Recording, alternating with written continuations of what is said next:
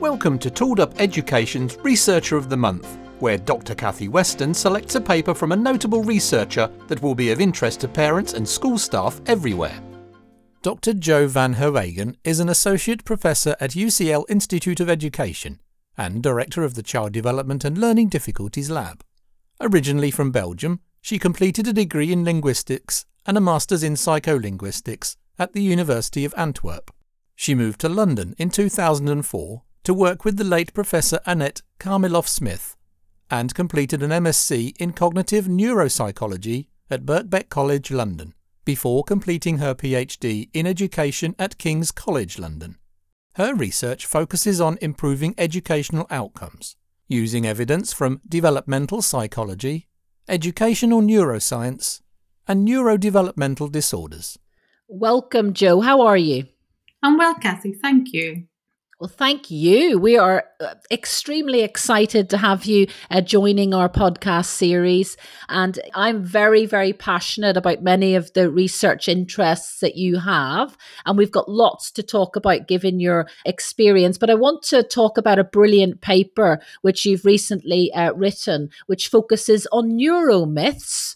Let's just stop and dwell there for our listeners who may not know what neuromyths are. Yeah, so neuromyths are common misbeliefs or misinterpretations about facts about the brain, and they often originate from scientific findings, but people might have oversimplified the results, or they might have sensationalized the findings from the paper.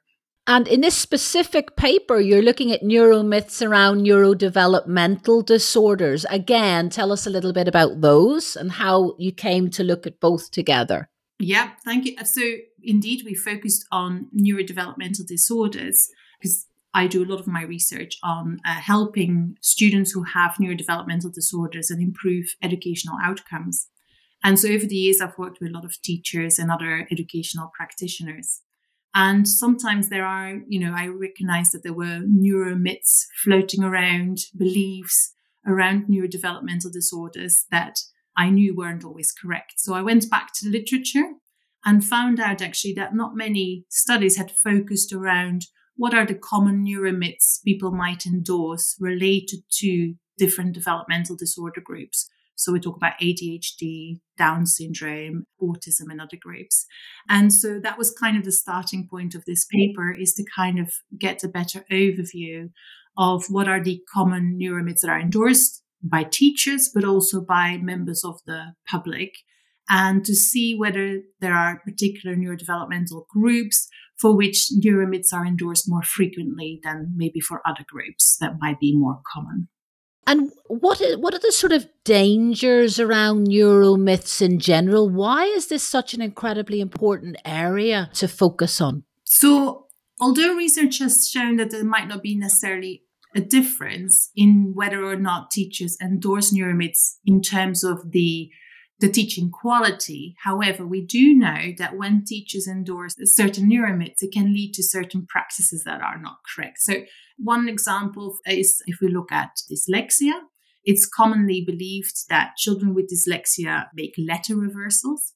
And so because when teachers then endorse this neuromyth of, dyslexia relates to letter reversals, what may happen then is that when a child who has dyslexia does not show letter reversals, is that these children might not be referred for proper assessments and obviously then don't get the necessary support following on from there.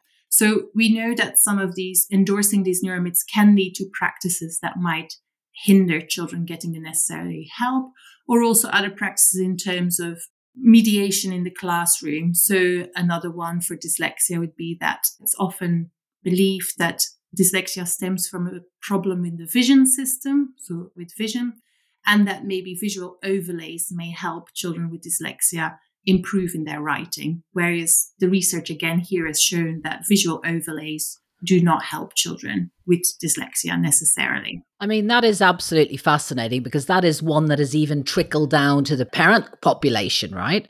Absolutely. And this is where, getting an understanding of which ones are these neuromyths that are being endorsed, and then, hope that we're working now on how we can help to make sure that parents and teachers get the right information around these. And I'm absolutely passionate about this area because I believe in evidence-based approaches. And in a world of misinformation, let's try and work harder on working out what researchers like you have discovered and disseminating that.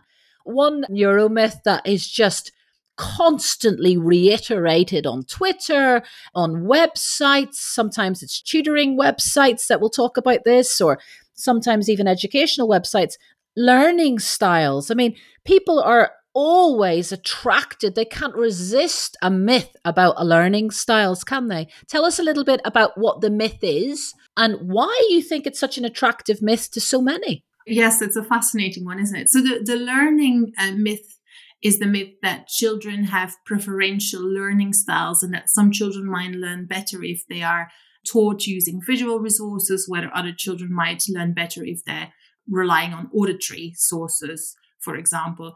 And I think that myth stems from the idea that we all like to be individuals, and that, the idea is that we need to teach to the individual child. And of course, that's true. We need to teach to the individual child. But what we also know from learning, from how the brain works, is that the more you get exposed to something, the easier it is to learn something. And that if you see something visually, but then later on you might hear it, or you might also be tactily work with things more practically, that these are all opportunities for your brain to learn. And obviously that's what helps. So it's not necessarily that people learn better in one modality compared to another. That's the neuromyth.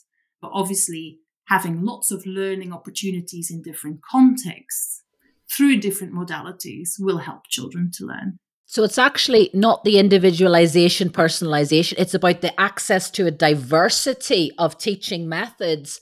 That's what sort of stretches children intellectually. And that we're talking about neurotypical children there, really. Yes, so this is a common myth that is still endorsed for neurotypical children, exactly. And just a couple of other things when it comes to neurotypical children. Another extremely common myth, students only use 10% of their brains.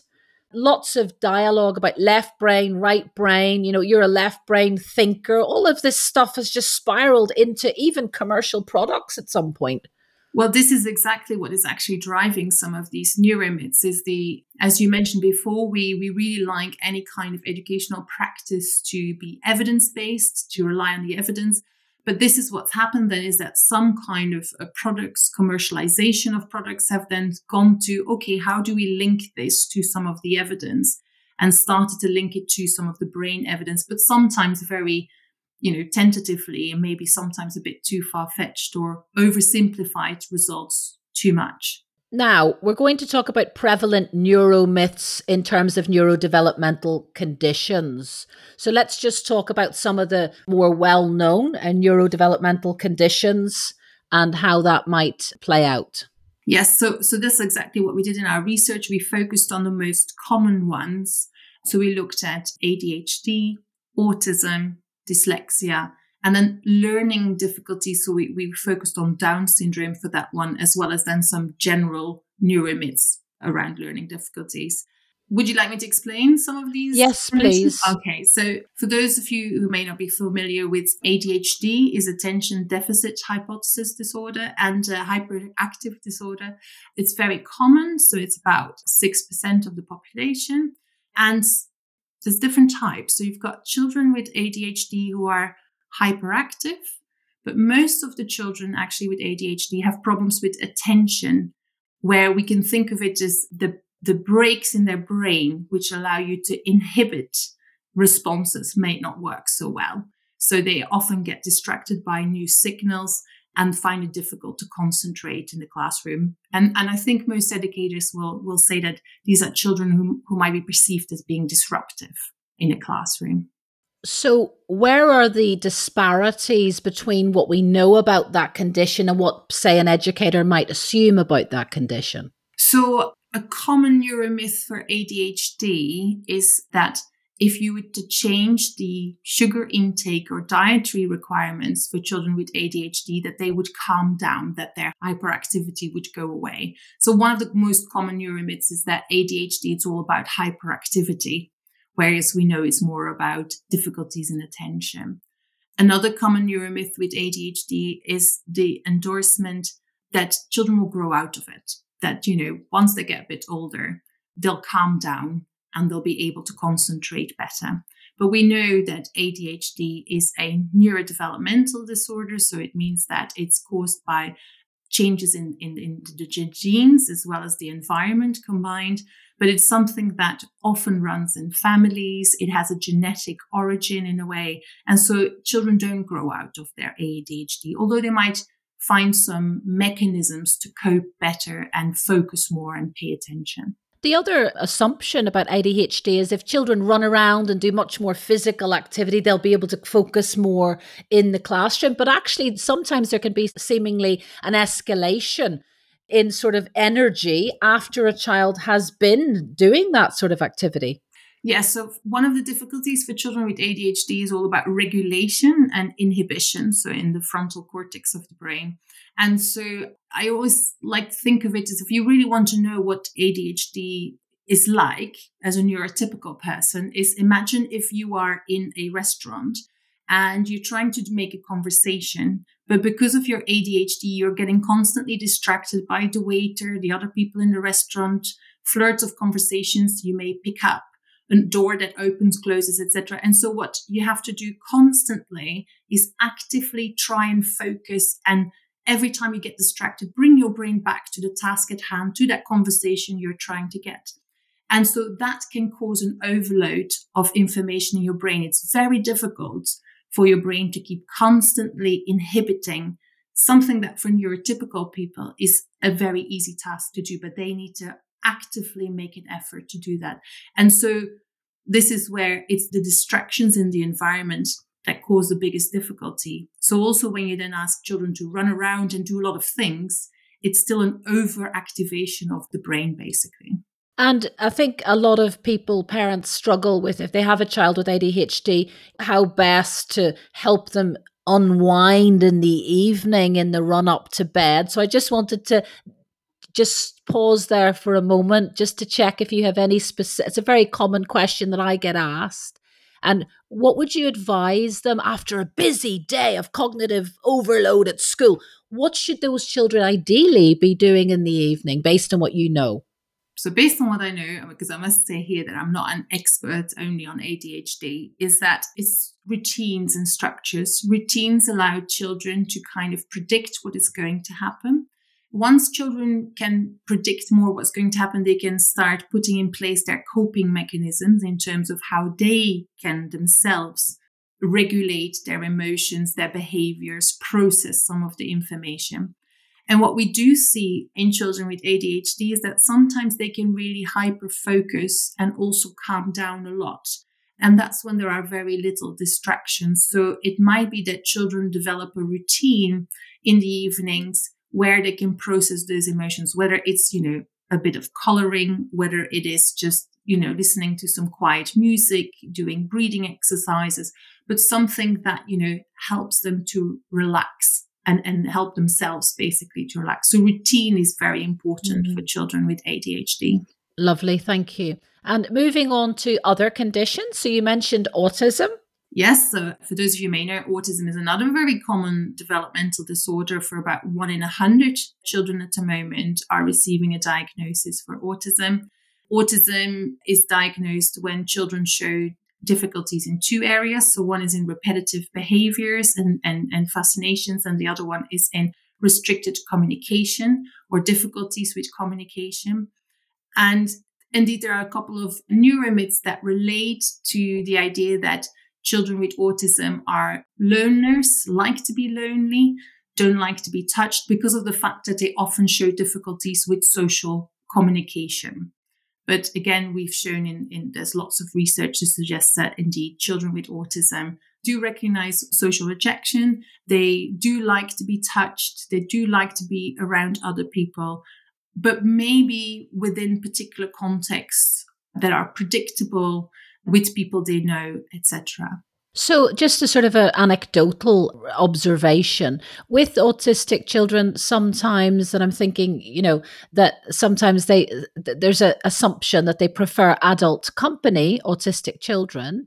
this is my own hypothesis, is that because adult conversation is a little bit more predictable than social interaction with children who might be coming up with games and chipping in and not really listening, and everything feels a little bit choppy? Yeah, that's a very good observation. And indeed, if you look at conversations between children, it is very choppy. And one of the things that most autistic children find difficult is understanding those small nuances of conversations. Why is that you're saying that? How do I need to respond to that? If you're telling a story to someone, you need to keep in mind what information the listener already knows and what information the listener not yet knows, so that you kind of fill in those gaps. And that's very difficult for young children to do, especially for autistic children who really have difficulties with these nuances of communication. And adults are just much better to that. An adult is more likely to ask a follow-up question if they haven't understood, or to scaffold the conversation, which young children obviously don't do. So that's interesting. So it may not be a lack of appetite for social interaction with other children. It might just be a preference for an easier conversation. Absolutely. It's just that, with children, they kind of seem to get lost. And there's some really nice research showing that actually how autistic children speak to other autistic children or relate to other autistic children is not so different from how neurotypical children relate to other neurotypical children. So it's almost like it's a mismatch in communication rather than autistic children not being able to communicate, for example. And that can be such a damaging label, can't it? That they've no desire for human connection. Absolutely. And, there have been some, anecdotal stories around how that can even be dangerous of autistic people being labeled, terrorists or loners, or, really a lot of stigma and a lot of stigmatizing labels. Yeah, that's fascinating. And have you identified, are there greater volumes of neuromyths amongst parents or educators, or is it generally balanced amongst the general population and those who are teaching? So when we set out with our research, we pre-registered our hypothesis and what we thought we were going to find in terms of open science practice. And so indeed, we had predicted that, educators often might already have more experience, but also, they have some or many teaching courses that have cover learning difficulties and special educational needs. So indeed, we had predicted that teachers might do better compared to people from the general audience and might endorse fewer neuromyths. However, in our research, we didn't find any differences between educators and those not educators, so the general population. And is that arguably indicative of poor quality teacher training? Where are they getting these ideas from? Because surely, I think any member of the general public would assume that teacher training contains training on how to identify neuromyths and how to dispel them. So yes, that's exactly what we would think as well. So as a follow-up then from the survey that we did, we also ran a few focus groups with teachers to kind of ask them, where do you think these neuromyths come from? How come we're not finding any differences between educators and the general public? And what the teachers told us is the fact that actually their teacher training courses don't contain maybe as much training on special educational needs or just brain development in general as we might think. Of course, there's lots of variability. Some do indeed go on to master's degrees and have quite a variety or a wide knowledge. But also the fact that often then teachers are left to go and find their own information when they, for example, have a child with ADHD or Down syndrome or autism in their classroom. And so they go to, Google. That's the best source of your information. But as you mentioned before, Kathy, there's a lot of information out there that is incorrect, that is, that is fueling these neuromyths and these beliefs, rather than kind of fighting them, bursting the neuromyths, basically. And this is where both of us align on that we're passionate about CPD. Teachers should be, engaged in continuing professional development and staying close to the research evidence. Absolutely. But again, teachers were telling us, when it comes to CPD, schools are under immense pressure financially, but also I think in terms of time, having time to reflect on practice, having time to provide CPD. And in terms of CPD, there's always so much that needs to be covered. A lot of teachers were telling us is that kind of, unfortunately, topics related to developmental disorders or special needs tend to feature at the bottom of the list of things that need to be covered and done during CPD courses. Now, I want to ask about any differences related to gender or sex in terms of neuromyths. I'm sure you've got lots to say on this particular topic. Yes, this is a big one, isn't it? I mean, it goes back such a long time. Have people been debating around, men are from Mars, women are from Venus. There are differences there between the male and female brain. And it goes around two things. One is there a difference biologically between, the female and the male brain or in terms of the sexes? And it was, of course, men have larger brains. But if you look at the structures of the brains in terms of, all the different areas, research has shown that actually there are no differences structurally between a female and a male brain in the structure. However, that doesn't tell us anything around the functioning of the brain in terms of how we use it. And again, here, there's been a lot of neuromyths you might have heard or sayings. For example, men are much better at spatial awareness tasks, map reading, and, but they can't explain anything. Women are much better at verbal tasks, multitasking, etc. And here it depends a little bit more in the research around what it is exactly that people have looked into. So, for example, there have been a couple of meta-analyses that have looked at, are men better at spatial tasks, like orientation tasks, trying to imagine how things look from different angles compared to women. And for those kind of tasks, you find indeed that there's a male advantage, that men do better on these kind of tasks than women. However, from the moment you look at spatial tasks that have a verbal aspect to them, for example, remembering where things are in a room and writing that down or drawing a picture, women do better than men. So this is why these differences, when we kind of go categorization of men being better at one task compared to another, it's all a little bit more nuanced based on the task that people are asked to do. Because all these differences, there are really no differences in the brain as children are born between male brains and female brains, but culture, education, experiences will make sure that some people are better at some tasks compared to others. And stereotyping presumably comes into it as well. Just returning to your earlier point, is it the case that, again, I'm just thinking of, the typical mother who's multitasking, doing hundreds of different things, dealing with admin across different schools, and often ends up in that particular role and often will see herself potentially as better at multitasking? Is it just that opportunity gives people practice at, so maybe, the dad in a particular family hasn't had practice or had time or to do the multitasking, that we've I'm just thinking of a sort of typical arrangement where often the mother gets kind of, for some reason, tasked with doing a lot of the multitasking, but maybe the other partner hasn't had a chance to practice those skills. Absolutely. It's all about, the opportunities that you get throughout your life on practicing certain skills. And also then obviously the role models. So what young children then see is how mothers and fathers have different roles within the home and then take on those roles as they grow up. We know, for example, that playing with Lego is a very good scaffolding or kind of a foundation to develop physiospatial awareness, which we then know relates to mathematical abilities. And what you just see is that over development, children very early onwards identify kind of boy games and girl games, and boys will more likely go and play with Lego than, girls. And because of the fact that they look at their role models and what they do, for example.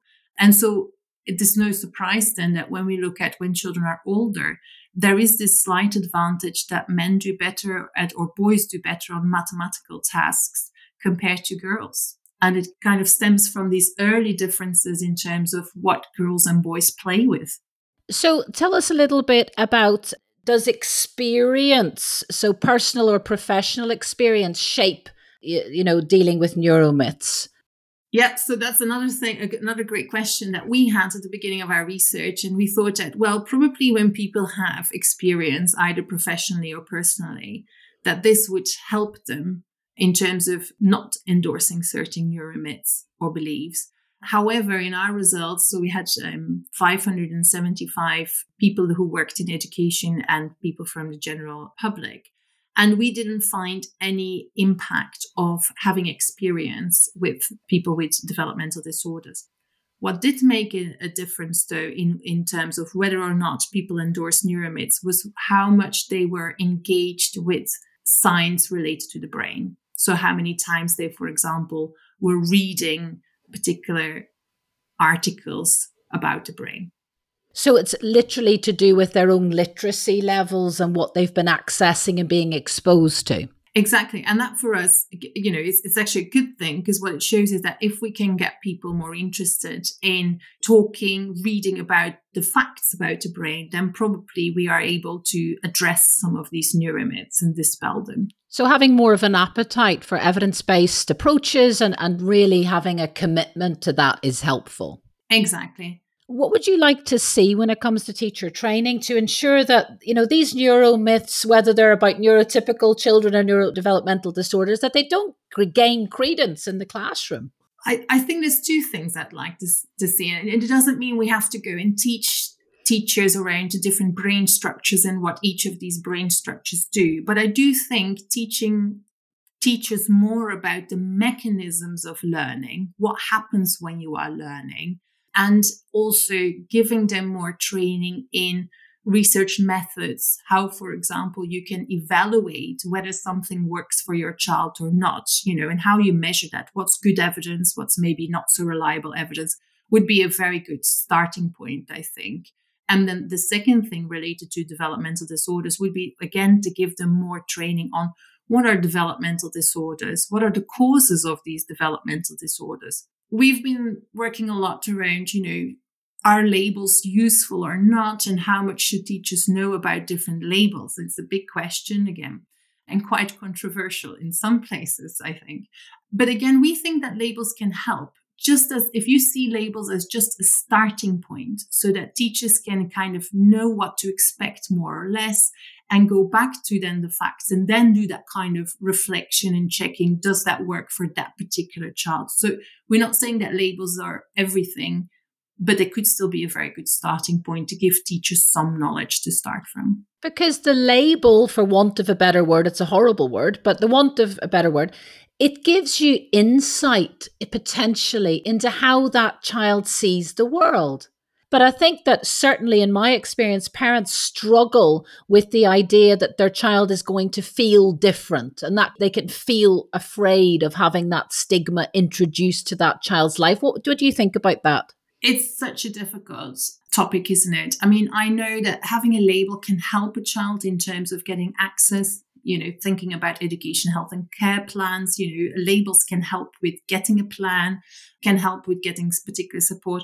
At the same time, we know that if you get a label, might it then hinder some of the future opportunities. In my own experience, we've had people coming to our clinic with severe learning difficulties who, had, for example, a genetic syndrome, Williams syndrome, which is very rare, results in severe, in learning difficulties.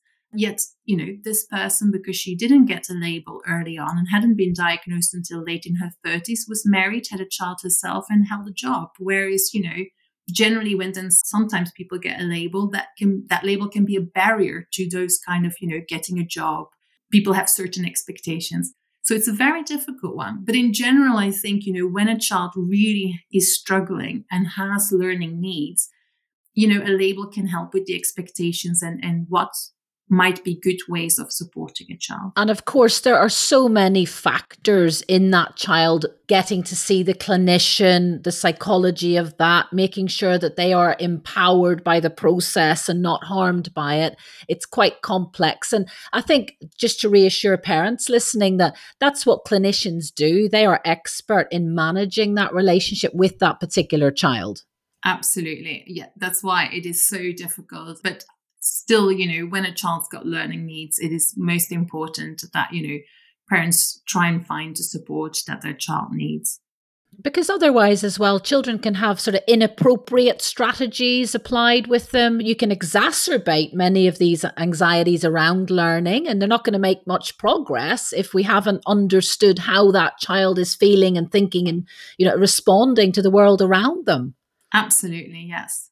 So, Jo, what can we do to prevent neuromyths? You've mentioned teacher training, improved access to high quality information, general awareness raising. Anything else? Yes. So at the moment, we are working on an infographic that kind of outlines 4 things that we think educators and parents can do, very simple things. And the first thing is to find out as much as they can around the educational needs from a child, from trusted sources. I think that's, kind of the important one. And there are a number of them out there. So the Education Endowment Foundation, for example, has a website around what works for children with special needs. In our own, the Center for Educational Neuroscience, where I work, we have blogs around neuromyths and also about what works for different children with, just in general for children with learning, but also children with developmental disorders.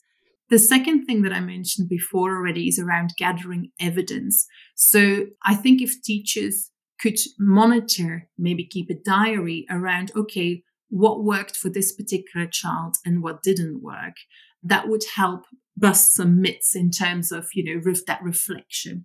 I know reflection is difficult because obviously that requires time, but it's very important.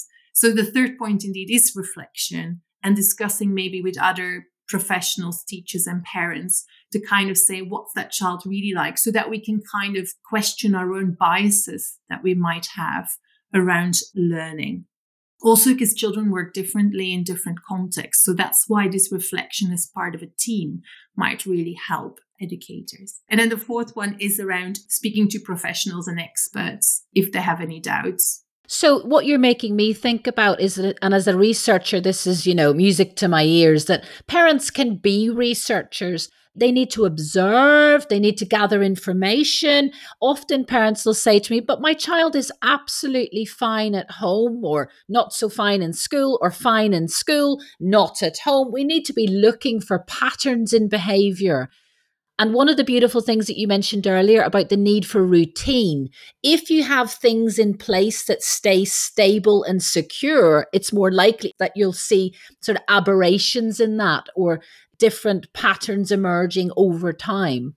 Absolutely. That's a very good point, Kathy, around, the structure. And again, indeed, parents and teachers can measure, or can observe what's out there, keeping a diary, who was there in the context when the child was not so happy, what happened just before that, when the child was having a breakdown or found something difficult, what happened yesterday during maths when they were able to do it, and why can't they do it today? So we've, again, put a resource together that teachers and parents can use, which is called What Works in Your Classroom. This is fantastic. I'm so excited about it on behalf of all teachers and parents. Well, thanks very much. So it's again, a very simple infographic with a couple of good tips around if you want to compare what works for children in your classroom, here are some things that you can do. And it's on the Center for Educational Neuroscience website. Oh, we love that website in Tooled Up. So we're going to be sharing that everywhere and telling everyone about it. That's extremely exciting. So Jo, last question. What are you working on elsewhere in your fantastic role that we'd be excited to hear about? Oh gosh, big question. Related to this particular research and the neuromyths, we are launching an awareness campaign that we're very excited about. So on the 3rd of November, we are launching new blogs as well as some video explainers. And as I mentioned, an infographic to bust some of these neuromyths. So that's going to be very excited. But also we hope to do more work around teacher training to get an understanding of, where are the gaps, as we've talked about today, in terms of where could more be done?